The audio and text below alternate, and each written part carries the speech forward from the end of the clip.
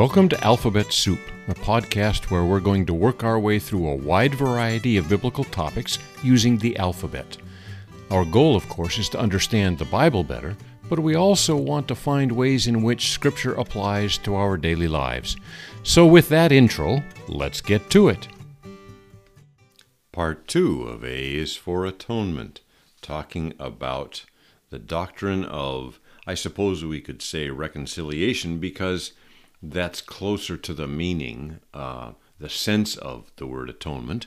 There is a connection between the Old Testament and the New Testament. We closed part 1 by referencing what John the Baptist said, "Behold the Lamb of God who takes away the sins of the world." And so what he was doing there, when he called him the Lamb of God, was drawing their attention back to the Old Testament system and the lamb that they took to sacrifice. But when he said takes away the sins of the world, he was drawing a contrast with the Old Testament system. They knew that the Hebrew word kafar meant to cover. And so when he said takes away the sins of the world, they should have picked up on that, the difference between covering and removing. Isaiah 53, 5 and 6 prophesies this. This is this overlap of Old Testament and New Testament, the connection between the two. Isaiah 53, 5. He was wounded for our transgressions. He was bruised for our iniquities. The chastisement of our peace was upon him, and with his stripes we are healed.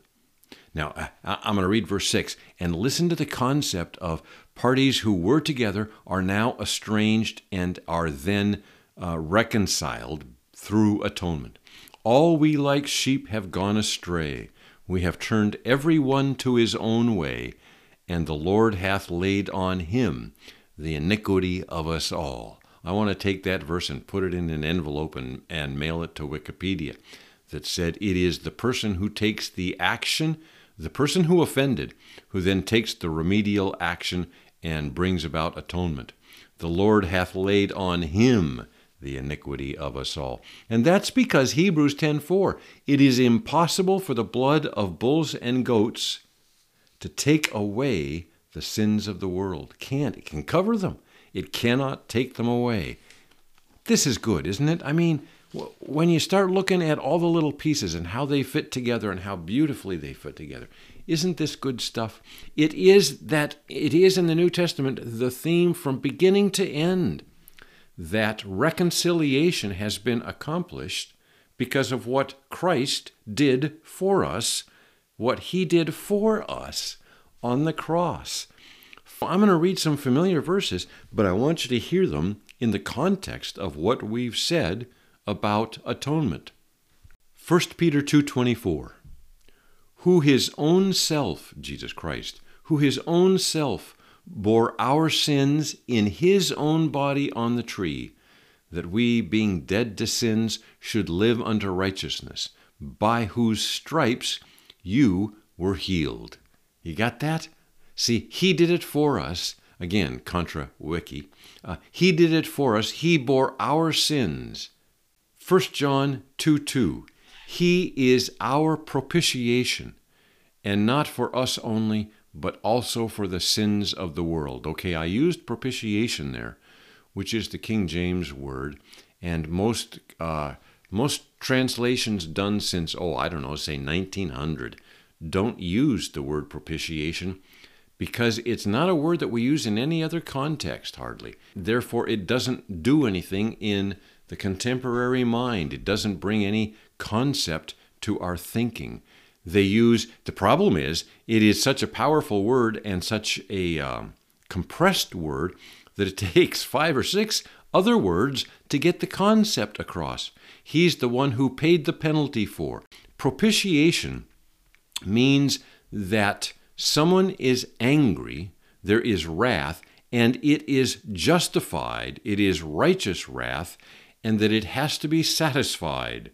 A criminal goes into court, and he is judged guilty by a jury of his peers, and it comes time for sentencing. And the judge says, here is the standard, is the law, and you broke the law. You violated it. You sinned, and you must be punished. It's the way things work. There are consequences for actions, sir. You violated the law. There are consequences for your actions. Therefore, I must sentence you. If the law is going to be upheld, if we are going to have justice in the land, justice requires that the penalty be paid. Years and years and years and years ago, there was one of those classic detective shows on TV. And now that I think about it, I can't remember the name. And I can't remember the name of the little short guy who played the lead in it. But he was kind of an ornery dude. One of his sayings was, if you can't do the time, don't do the crime. That phrase popped up in almost every episode. Some of you, one of you will remember, it's on the anyhow, that is that sense of justice. If justice is violated, the consequences must follow. That's what the word propitiation means. It means satisfying the wrath of God.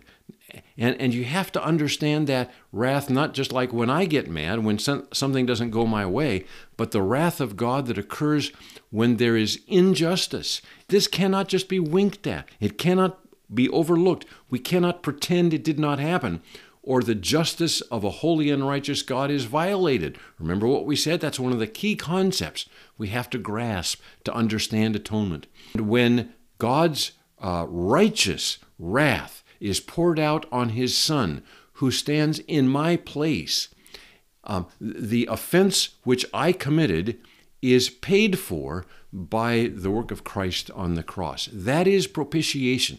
It is the satisfaction. Usually when you get a translation that tries to come up with something better than the word propitiation from the King James, there is the concept of satisfaction in there. The requirement of the law and the holiness of God must be satisfied, and that happens through judgment, which is poured out on Christ instead of me. Reconciliation, atonement, is not a decree. Listen to that. It is not a decree. It is not something that God just says, and it is. It doesn't work like that. It cannot work like that, because if he just said it and it was, he is, after all, God. If he just said it and it was, okay, you are justified, your sins are removed, I do that by divine decree. His justice would be violated. His holiness would be compromised. It must require a payment for those sins. Propitiation, his righteousness must be satisfied. The law must be satisfied. The law says, if you sin, the soul that sinneth, it shall die. 1 John 4:10, herein is love, not that we loved God, but that he loved us and sent his Son to be the propitiation for our sins, the one who paid the penalty.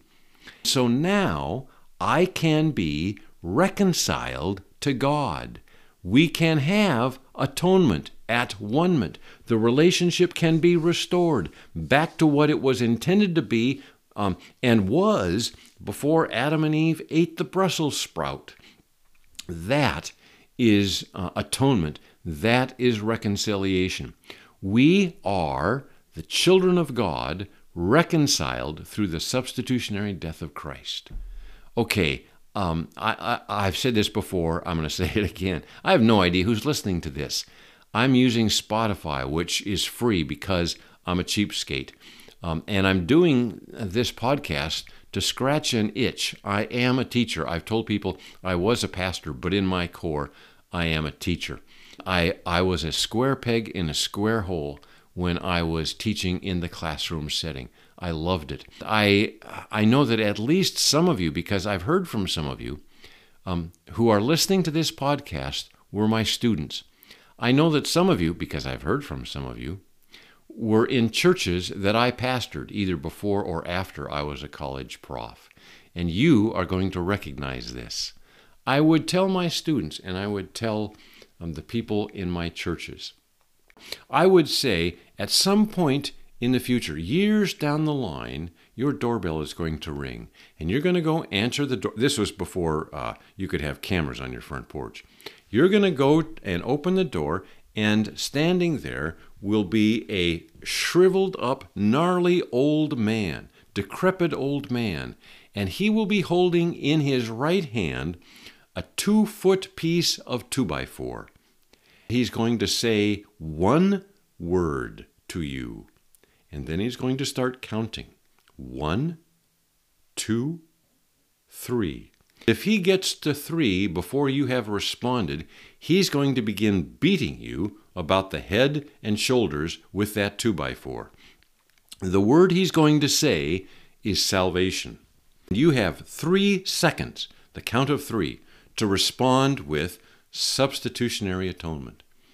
And if you say substitutionary atonement, that gnarly old shriveled up guy is going to say thank you, and he's going to turn around and walk away. And you will have saved yourself a great beating. The primary concept behind the word salvation is substitutionary atonement. I wish that I was, no, I don't wish that I was paying money for this, to put this podcast up, but I wish I had some way of getting metrics that showed me everyone who is listening to this, and I would make you the same promise. One day your doorbell is going to ring, and you're going to open the door, and I'm going to be standing there, and I'm going to say salvation. 1, 2, 3. You have that long to respond with substitutionary atonement. Hear that? Atonement. A is for atonement. Substitutionary means we are atoned. We are at one with God because his Son, Jesus Christ, was my substitute, was your substitute. He took our place on the cross and paid the penalty that we should have paid. The essential concept behind the word salvation, as it's taught in the Bible, is that Christ died in our place. He was our substitute. Romans 5:8. God shows his love for us in that while we were still sinners, Christ died for us. 2 Corinthians 5:19. That is, in Christ, God was reconciling the world to himself, not counting their trespasses against them, and entrusting to us the message of reconciliation. Reconciliation is not the decree of God that accomplishes something.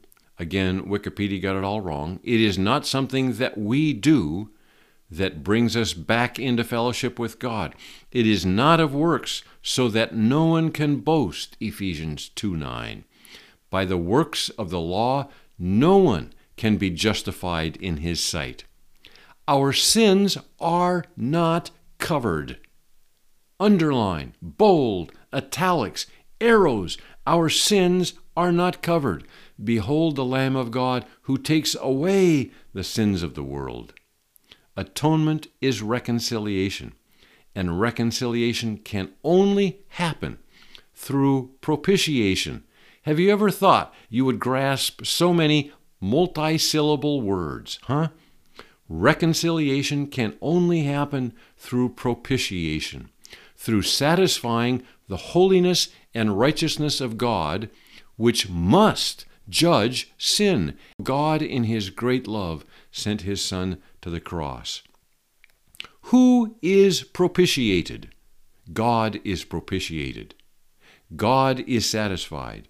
Who is reconciled? We are reconciled. See, that's the thing. All these salvation words, there's a bunch of them. They're great words. They all have a lot of syllables, but boy, are they powerful words. And all of them point either to God or to us, or in some cases, to both. God is propitiated, and because he is propitiated, we are reconciled. I remember a preacher, I don't remember who it was, but it was a great story, and I heard it in person. I'm sure I did. I didn't read it. He tells the story about a man and a woman, a husband and a wife, driving down the street. she's complaining that the romance and the love has gone out of their marriage. And she says, do you remember when we used to hold hands everywhere we went and walk side by side and in the car? And now here I am there, and he looks at her and he said, I didn't move. That's what happens with reconciliation. We moved. We are reconciled. We slide across and sit next to God and are reconciled to Him. Why? Because of propitiation, because He paid the penalty for our sins through Jesus Christ's work on the cross. I mentioned at the beginning that as I record this, again, no idea when you're listening to it, as I record this, we're 2 days away from Easter Sunday. I had coffee this week with a good friend who is in charge of all the music at the church they attend. Not the church that Pam and I attend, but another church in town, and he is their minister of music. Really good guy. I love him. He shall remain anonymous. But I told him I'd been thinking about him this week. We're going to go into Easter services at his church, at my church, at your church, and I'm going to guess, maybe I've got it wrong, I hope I do, but I'm going to guess that the Sermon on the Resurrection will talk about its theological significance. And I don't mean to downplay that. It is huge. It is only because of the resurrection that we know our salvation was effective. It's only because He came back from the dead that we know He did in fact pay the penalty for sin.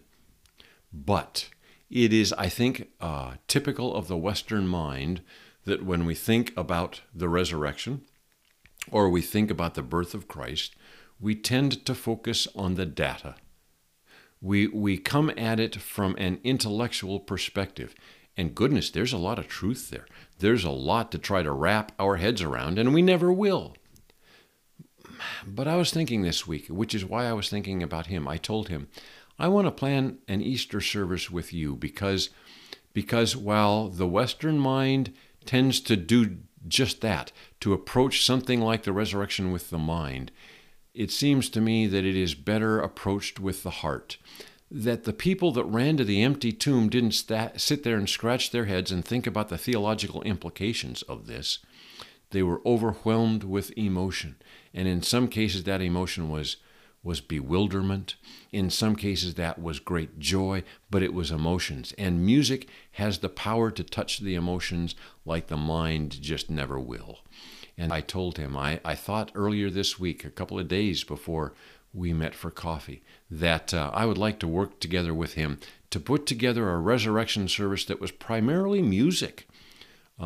Music that the congregation sings, music that they listen to, that touches the heart and gives us a sense of awe and wonder and joy and humility that touches the heart with the truth of the resurrection.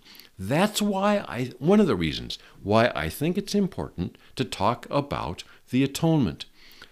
Now, obviously, this podcast has approached the atonement from the aspect of the truths associated with the doctrine. But sometimes we just need to shut up, stop thinking, and come to the atonement with our heart. Okay, forgive me, please. This is perhaps navel-gazing. There's a lot of stuff going on here right now, a lot of complex things that have to be figured out and worked through and brought into alignment. And when that happens, my brain can't shut down. It is, it is right now spot on, 5 o'clock a.m. I have been awake since 12:30. I just could not sleep. I woke up like old men do to go to the bathroom and went back and could not get back to sleep. My mind started churning. So here we are 4.5 hours later, and I've got a long day ahead of me, kind of a challenging day. And my brain is already tired. My body is tired, and my heart is tired. And sometimes when I get tired, does it work this way with you? Sometimes when I get tired, my heart, my stomach, comes to the surface. My emotions are closer to the top. And I think that sometimes when we approach Easter and when we approach the atonement, it's good for us to be tired enough that we come at it not with our minds to think about the theological truths, but with our heart, to think about what God has done for us. A God who loved us so much that when we were estranged, when we were separated, He went out and brought us back. And He could not do that by decree. He could only do that by sending His one and only Son to the cross.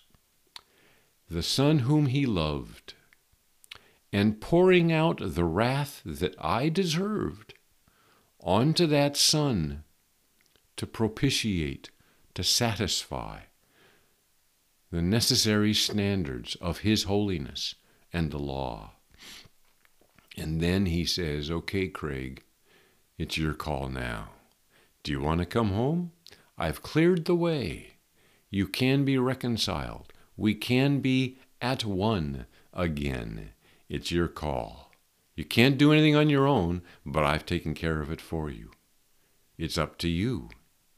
Going back to 1 John 2:2, He is our propitiation, and not ours only, but also for the sins of the world.